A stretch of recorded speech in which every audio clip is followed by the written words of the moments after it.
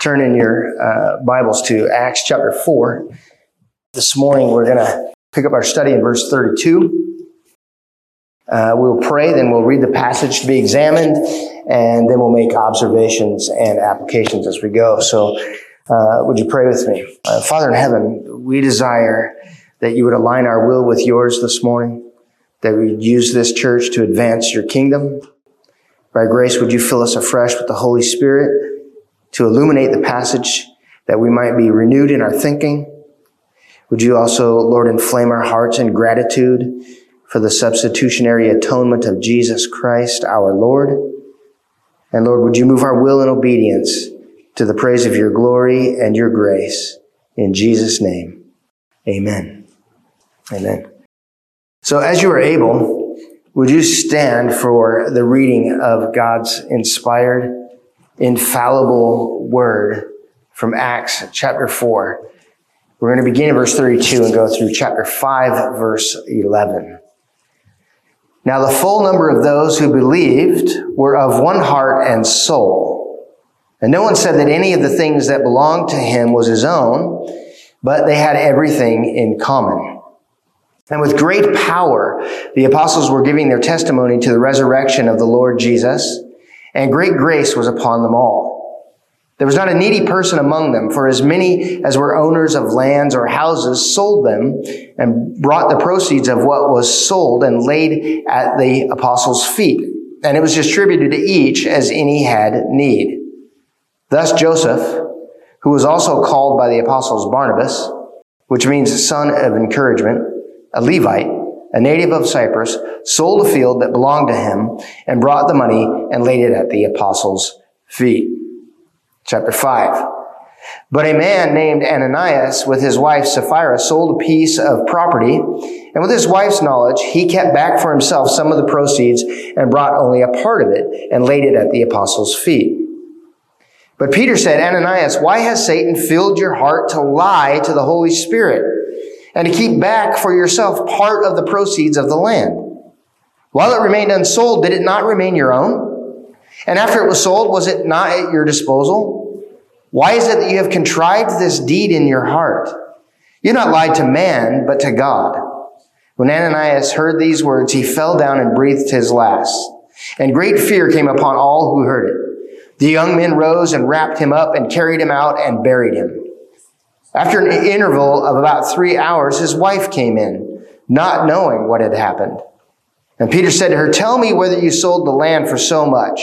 And she said, yes, for so much. But Peter said to her, how is it that you have agreed together to test the Spirit of the Lord? Behold, the feet of those who have buried your husband are at the door, and they will carry you out. Immediately she fell down at his feet and breathed her last. When the young man came in, they found her dead, and they carried her out and buried her beside her husband. And great fear came upon the whole church and upon all who heard these things. This is the word of God. You may be seated. As you might recall from earlier in our study of Acts, we talked about some distinguishing marks of the church. And so this morning, these are some continuing marks of the early church. In Acts chapter 2, we saw that they were marked by steadfast devotion. And we saw that they continued steadfastly, or that they were devoted, reads Acts chapter 2:42, depending upon, what your translation says. But the Greek word for devotion, or this idea of continued steadfastness, is proskateria. And this word is defined as to attend all of the exercises, faculties, and human energy constantly, diligently, instantly, assiduously toward one thing. This one thing that they were about and united in had many facets to it.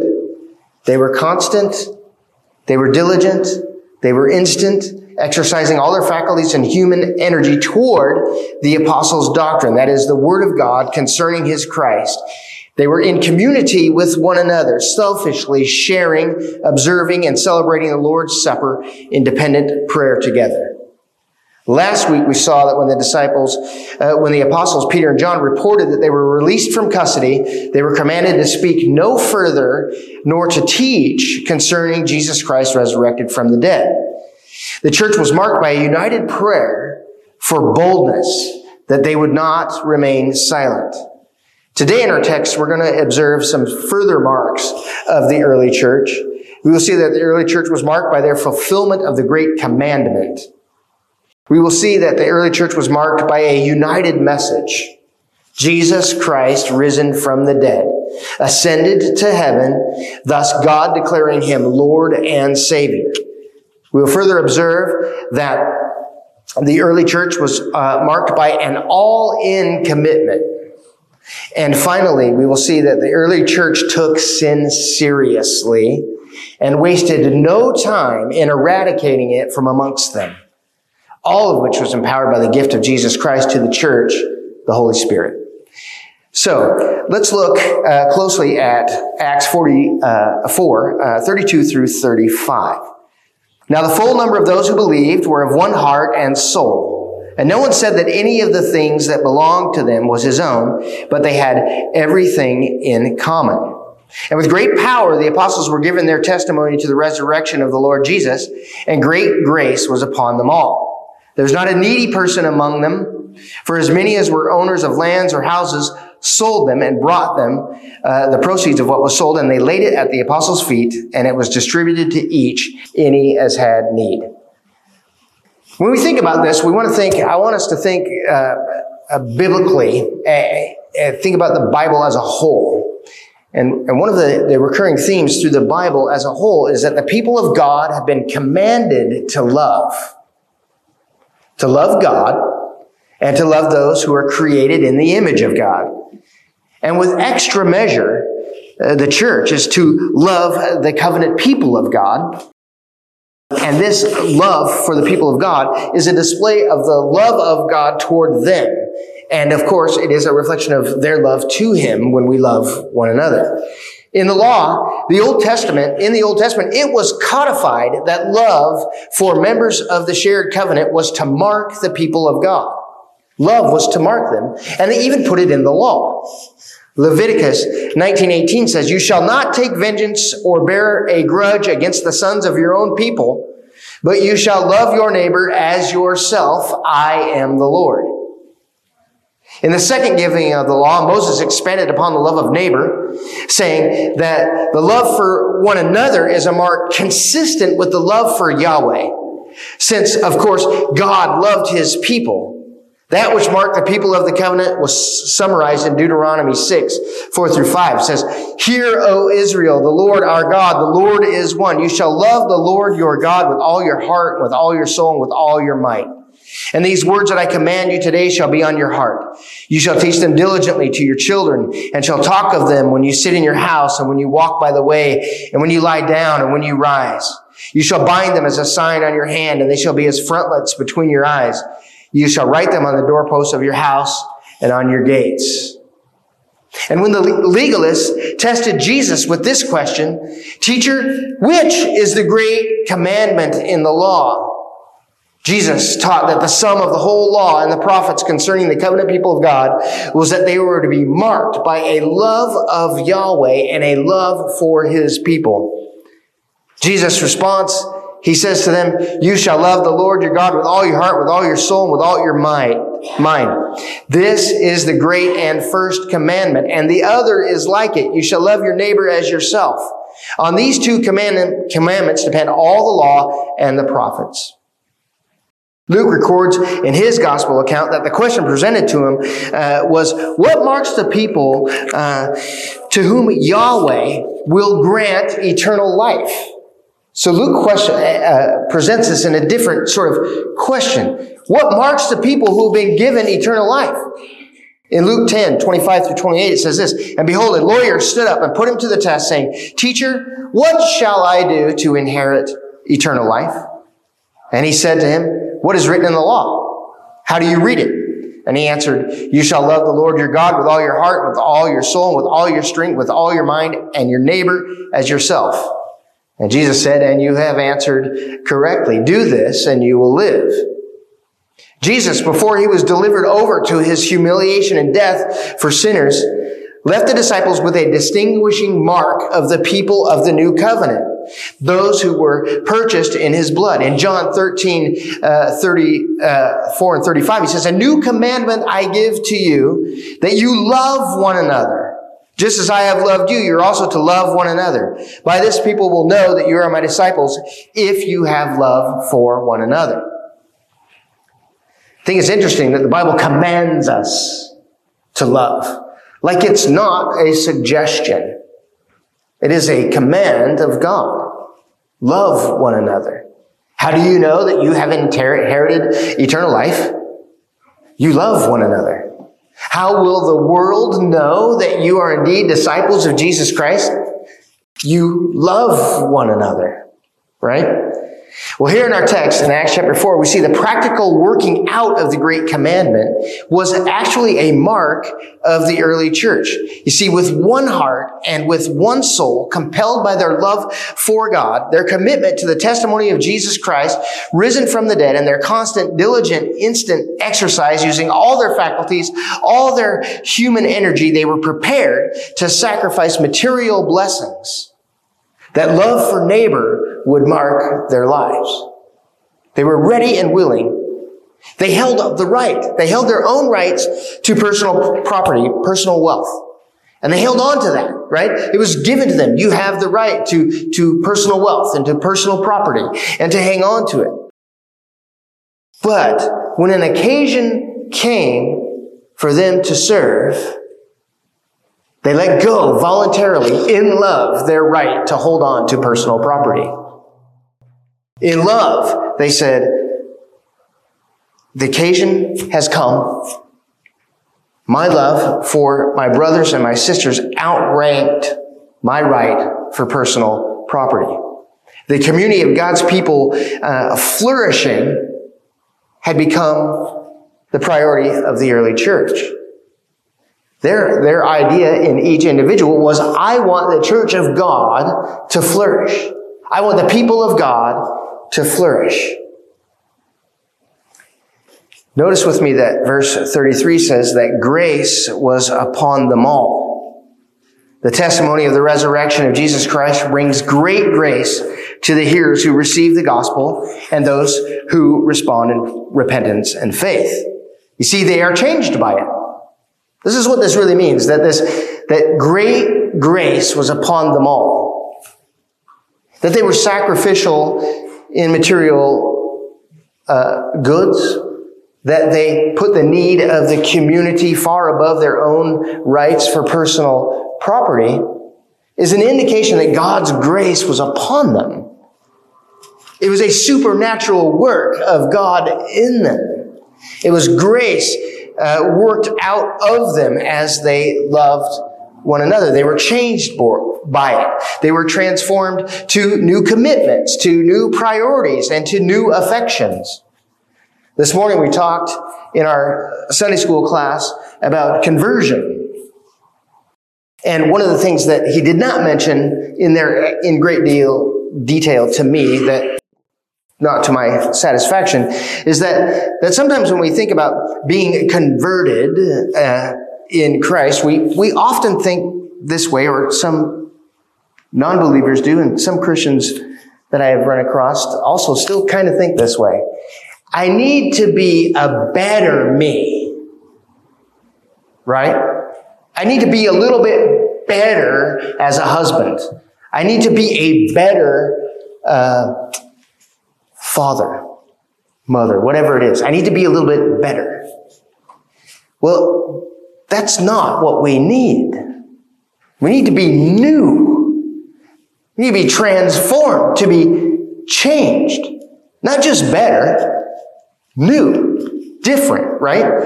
And so these who, it says that great grace was upon them, the great grace of God had changed them, had made them new, had transformed them, and they had new commitments and new priorities and new affections. The testimony of the resurrection of Jesus Christ also brings about great opposition, doesn't it? In those who hear and receive, it brings change. It brings about a change in the one who receives and believes, those whom God has called and those whom God has changed by grace. They receive it and believe it and are changed by it.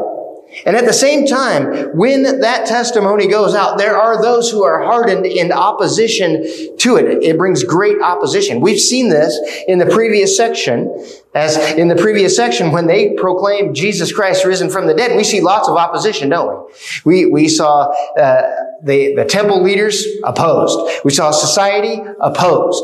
We saw everyone, those people opposed. But we saw also at the same time, 5,000 people had been added to the church, right? So people are changed and transformed by the gospel, but it also brings about great opposition. But see, the preaching of Christ commands a response. It commands a decision either way. It's going to cause a decision.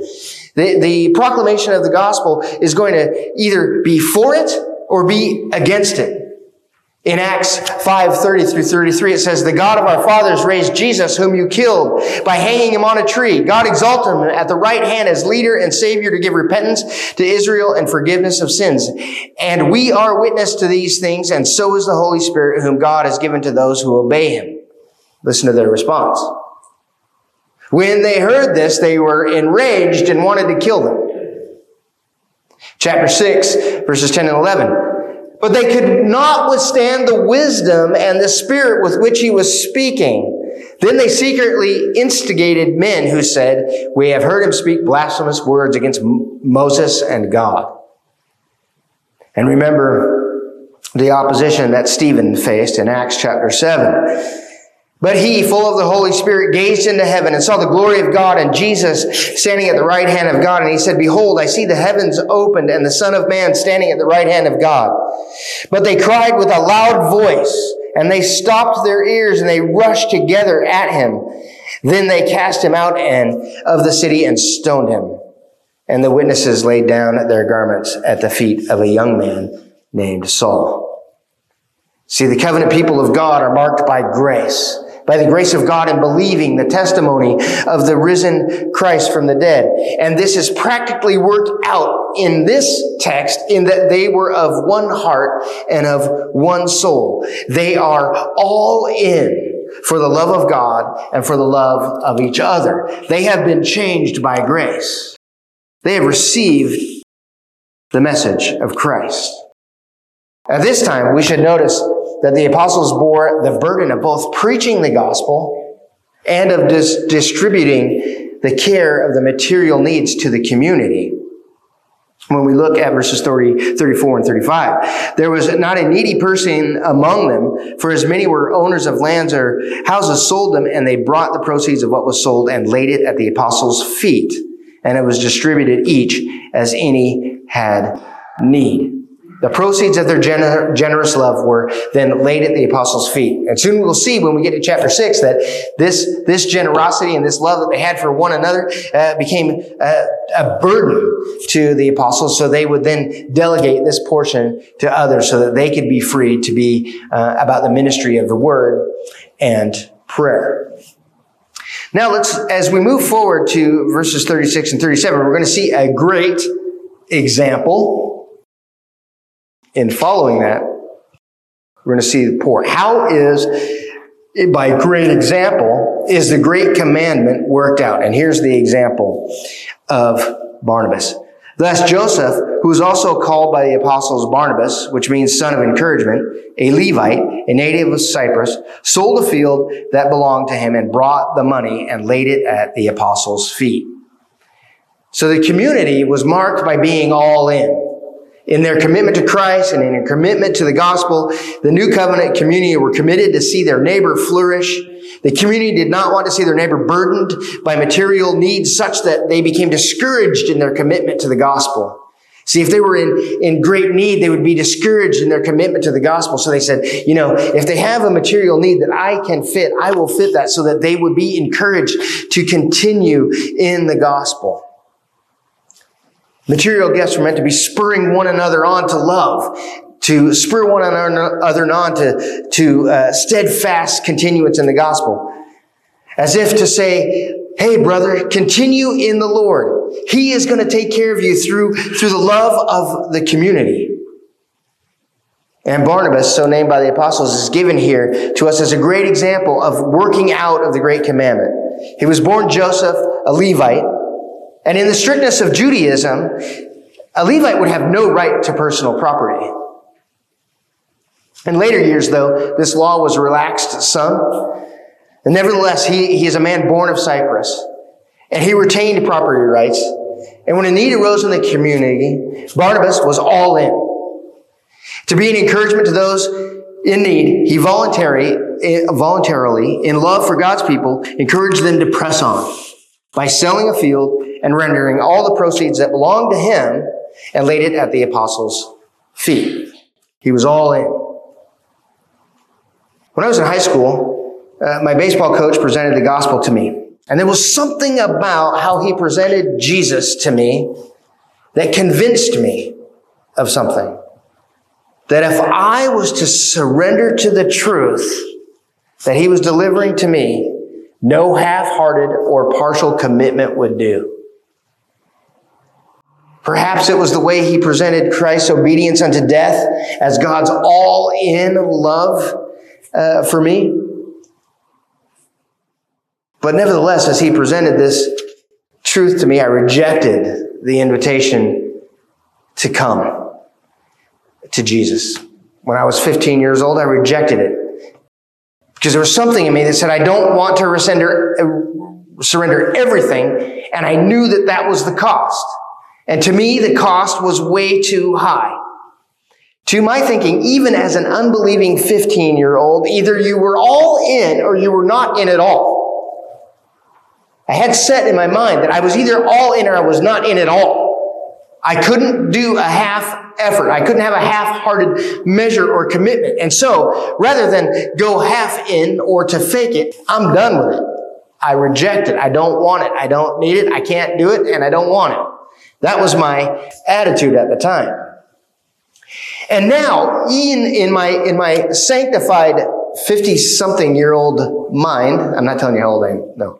But in my old age now, and in my study of the scriptures, they consistently declare that truth to me. That what God commands of us is an all-in commitment. He wants all of us. You're either all in or you're not at all in. I've quoted C.S. Lewis many times in this vein, and I think it's apropos here to do the same. In Mere Christianity, he writes, "Give me all of you. I don't want so much of your time, so much of your talents and money, and so much of your work. I want you, all of you. I have not come to torment or to frustrate the natural man or woman, but to kill it. No half measures will do. I do not want to prune a branch here and a branch there. Rather, I want the whole tree. Hand it over to me, the whole outfit. All your desires, all your wants and wishes and dreams, turn them all over to me. Give yourself to me." I truly am convinced that that is the command of Scripture. When God calls us, He says, I want all of you. Right? I want the warts and all. I want everything. I want it all. I want you to give it all to me. Because He gave all of Himself to us. Jesus gave all of Himself. All of what was human in Him, Jesus gave to God in obedience, that He might give all of Himself in His deity to us, that we might flourish in relationship to God. Jesus went all in for the love of God and all in for the love of His covenant people. The mark of those for whom Christ died is an all-in love for God, in complete surrender, that we too might give all of ourselves in love for God's people. We just saw in Barnabas a great example of being all in. Now we're going to turn our attention from a great example to the great pretenders. These are the great pretenders. But a man named Ananias, with his wife Sapphira, sold a piece of property, and with his wife's knowledge, he kept back for himself some of the proceeds and brought only part of it and laid it at the apostles' feet. Ananias and Sapphira conspire together to represent themselves to the apostles and to the community. We are one of the all in. They represented themselves as being fully committed. They perhaps desire the benefit of the community, but are selfishly unwilling to pay the cost. They have pretended to be converted. They would like to be known as participants in the community so long as they can determine just how far they're willing to go. As long as I remain in control, I'll be part of this community. But if God is in control of me, I don't want to be part of this community. I don't want to be that far in. I don't want to go that far. It's like some of us in church who think, I don't want to be known as a Jesus freak. Right? I'll preach the gospel as long as as long as nobody makes me uncomfortable with it. Because I wouldn't want anybody to label me, oh, you're one of those Christians, radical. Right? I don't want you to name one of those. Be named one of those. So I'll only go so far. It'll be Jesus and me. It'll be just Jesus and me. I'll keep this faith to myself. Right? I'll give you all of my heart as long as I can save a piece for me. I'll give you all of my soul as long as I can retain the rights to a little bit of self-rule and self-control. All of my might I'll give as long as it doesn't exhaust me. I'll give you every effort that I have as long as I got enough sleep the night before. This is their attitude. I would ask us this morning to evaluate this in our own lives. Are you a pretender? Are you all in your commitment to the worship of God? Except for, and I'm just giving you the most lame excuses I've ever heard, okay? So I don't know if anyone here owns these ones, but are you a pretender? Are you all in your commitment to worship God except for the days when I need to go shopping? The fish are biting.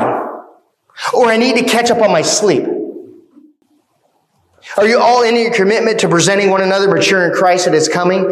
Except when that person's personality rubs me the wrong way. Or when I don't share the same convictions as them on some minor issue. Or when they share a different political view than I do. They voted for a different candidate than me. I'm all in except for those occasions. Are you a pretender? Do you desire the benefits of community only if the price is right? Are you a pretender? I love the church family so long as I get to determine the level of sacrifice that it takes to remain in relationship with people. Called to love one another, but I will. But there's a limit that I get to determine.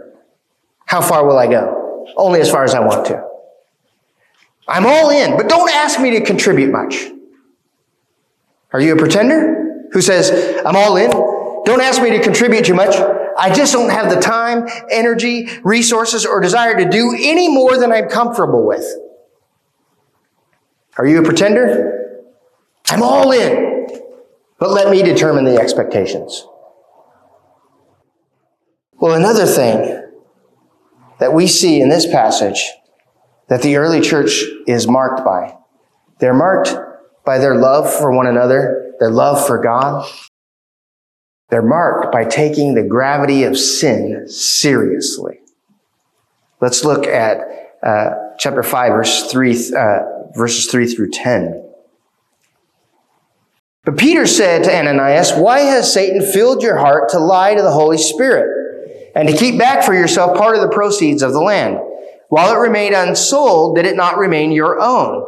And after it was sold, was it not at your disposal? Why is it that you've contrived this deed in your heart? You have not lied to man, but to God. When Ananias heard these words, he fell down and breathed his last. And great fear came upon all who heard of it. The young men rose and wrapped him up and carried him out and buried him. After an interval of about 3 hours, his wife came in, not knowing what had happened. And Peter said to her, tell me whether you sold the land for so much. And she said, yes, for so much. But Peter said to her, how is it that you have agreed together to test the Spirit of the Lord?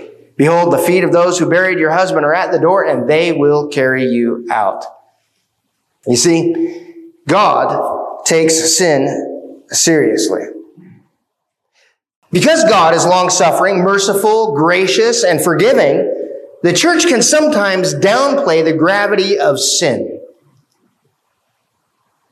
Because of his nature of being long-suffering, patient, merciful, the church of God, his people, can sometimes downplay sin's gravity. Paul writes to this state of the church who had presumed upon the mercies of God in 1 Corinthians 5. I'm going to read just a whole chunk of it because it's worthy to read the whole chunk. Chapter 5, 1 through 11.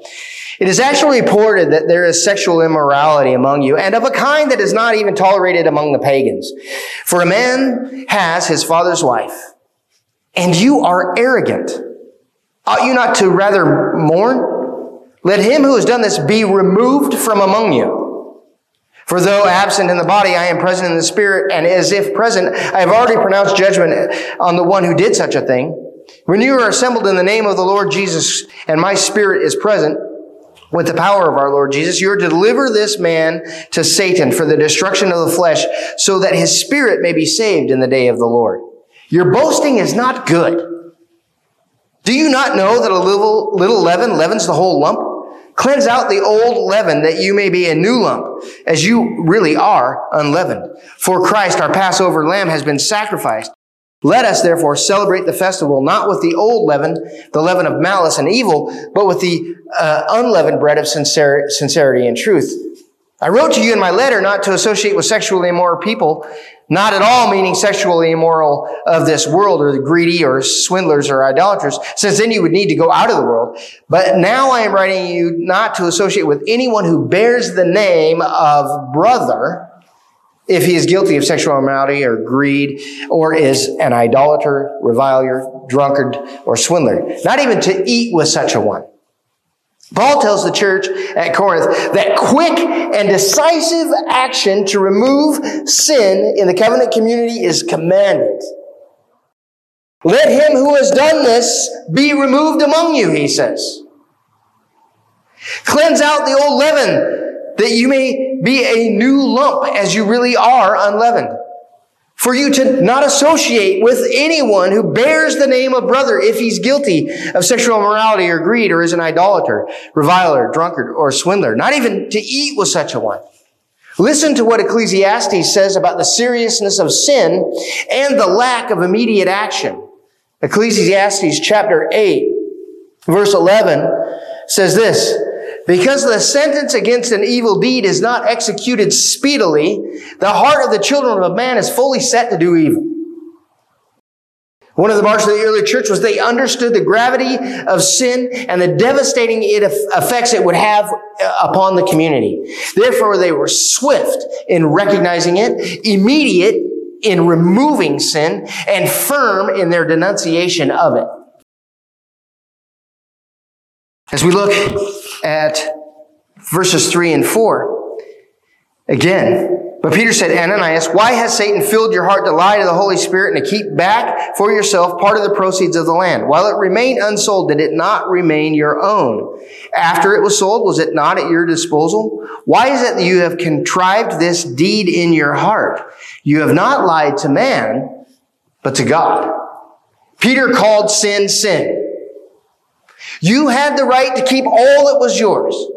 You passed off your contribution as an all-in work of the Holy Spirit in your heart, when indeed it was Satan who prompted you to deceive, and this is blasphemy.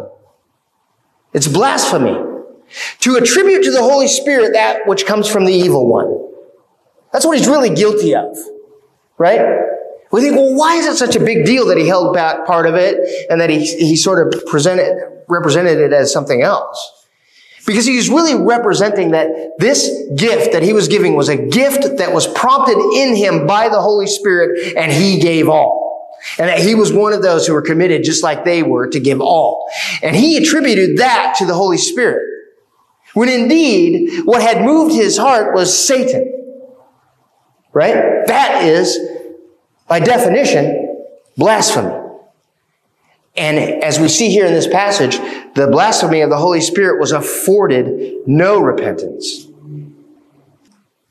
The indictment from Peter is immediate. It's immediate.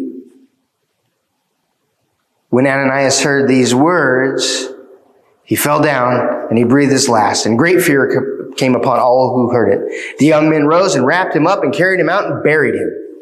The sentence was immediate. To prevent the infection from spreading, Ananias' death was divine judgment. It was immediate.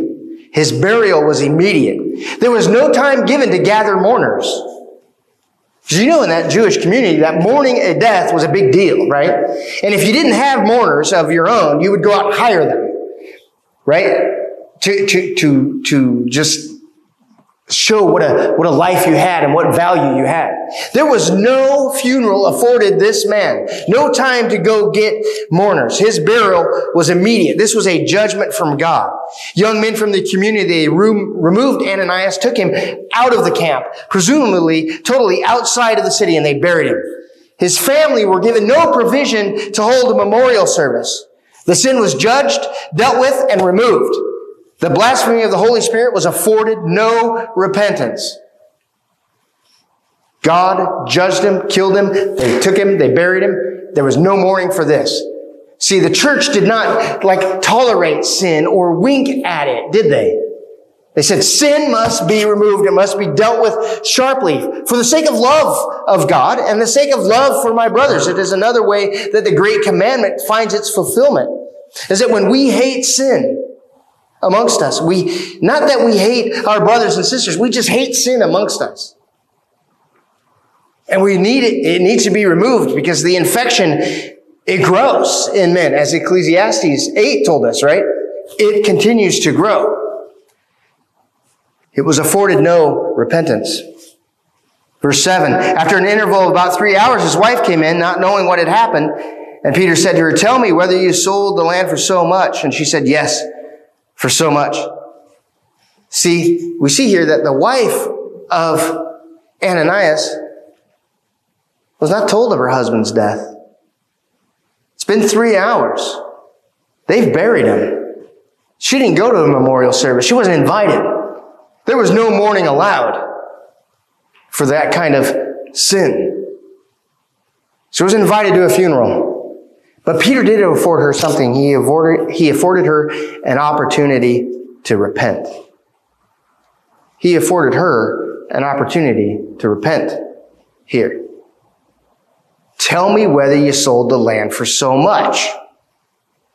And she said, yes, so much. Continuing the deception, right? She held on to that deception. And Peter said to her, how is it that you have agreed together to test the Spirit of the Lord? Behold, the feet of those who have buried your husband are at the door, and they will carry you out. Because the sentence of sin, although often delayed, it is delayed because of the mercy of God.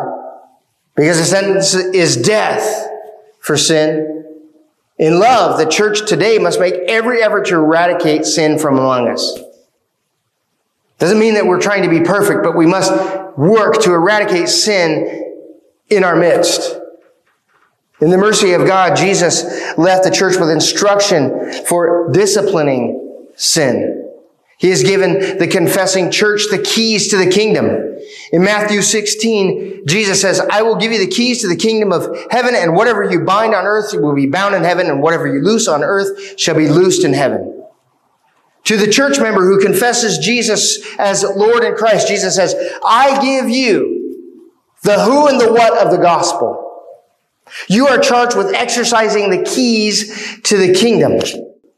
If one doesn't behave consistent with the gospel, if you loose them from the community, they are indeed loosed. If you receive them by credible confession and by behavior consistent with that confession, they will be received in heaven. In chapter 18, Jesus gives the instruction for action that is concerning sin in the community. Here's the action in Matthew 18. If your brother sins against you, go and tell him his fault between you and him alone.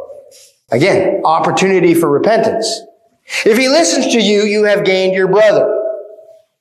But if he does not listen to you, listen to the long suffering and patience of God that is supposed to be represented in how we exercise the keys. Because if he does not listen to you and you alone, when you take him privately, if he does not listen, take one or two others along with you, that every charge may be established by the evidence of 2 or 3 witnesses.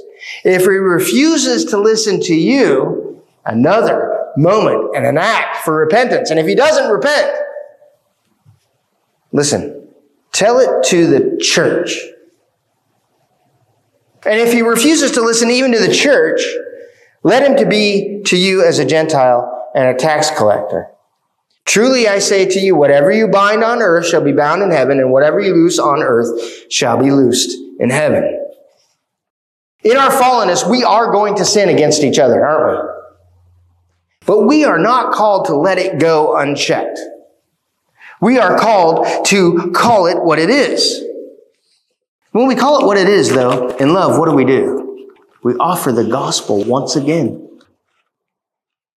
When we go to a brother or a sister who has sinned against us, we offer the gospel once more. We ask questions like this. Hey, I love you and I am concerned and I understand your confession of faith and I believe that you are in the Lord. But in this way, your behavior is inconsistent with one who's been changed by the gospel. So I'm offering you right now, brother, a chance, sister, a chance to turn from yourself and turn to him again. Or even lovingly saying something like this, brother or sister, that's not how you learned Christ. If indeed you learned him, this is not his way. Just as a reminder of who they are in Christ, offering repentance. So, the command of Scripture, I think, is here, take sin seriously. Offer repentance and faith in the gospel to those who have sinned against us. But remove the unrepentant from among you. This is the command of Scripture. Take it seriously. The early church was marked by an understanding of the gravity of sin. Verse 11 of chapter 5. And great fear came upon the whole church and upon all who heard these things. See, the whole church benefits when the keys to the kingdom of God are exercised properly. When the church distinguishes between the all in and the not in at all. Great grace of God is upon her. When the church is marked by the great commandment to love God and to love her neighbor, the reality of the resurrected Jesus Christ becomes our faithful testimony to the world, doesn't it? When the church takes sin seriously, love for God and love for community is expressed. And it's expressed in reverent awe for the glory and the praise of God. See, when these church members, these covenant members, these new believers, this is the first time that they are called the ecclesia in the Scripture, the church. This is the first time they're called the church. And great fear came upon the whole ecclesia, the church. Great fear came upon the whole church, upon all who heard these things. It was great benefit to them that this sin was eradicated, that a separation was defined between the all in and the not at all in. Because what happens then when we are acting and living as God has called us to by faith, and when the grace of God is upon us, then reverent fear and awe for the glory of God and his praise is our response. And this is a response of the church here. Well, let us pray and then pause for silent reflection. Father in heaven, I do ask for your grace to be upon us as a church. Ask, Lord, that we would be united in our testimony that Jesus Christ is risen from the dead and that he is the Lord and Master. I pray, Lord, that we would be marked by a love for you and a love for one another. I pray that in that love for one another, it wouldn't be sloppy, as they say, sloppy agape, but it would be love for one another that takes sin seriously. That we want our brothers and sisters to be presented mature in Christ when you come. That, Lord, in love, we would be honest about sin. That we would remove those who are a cancer to the body. Give us wisdom and grace as we one another, each other, as we tolerate the things that rub us the wrong way. Lord, we just ask for your grace and your mercy upon us. Help us, Lord, to be marked by the things that you have called us to be marked by. In Jesus' name, amen.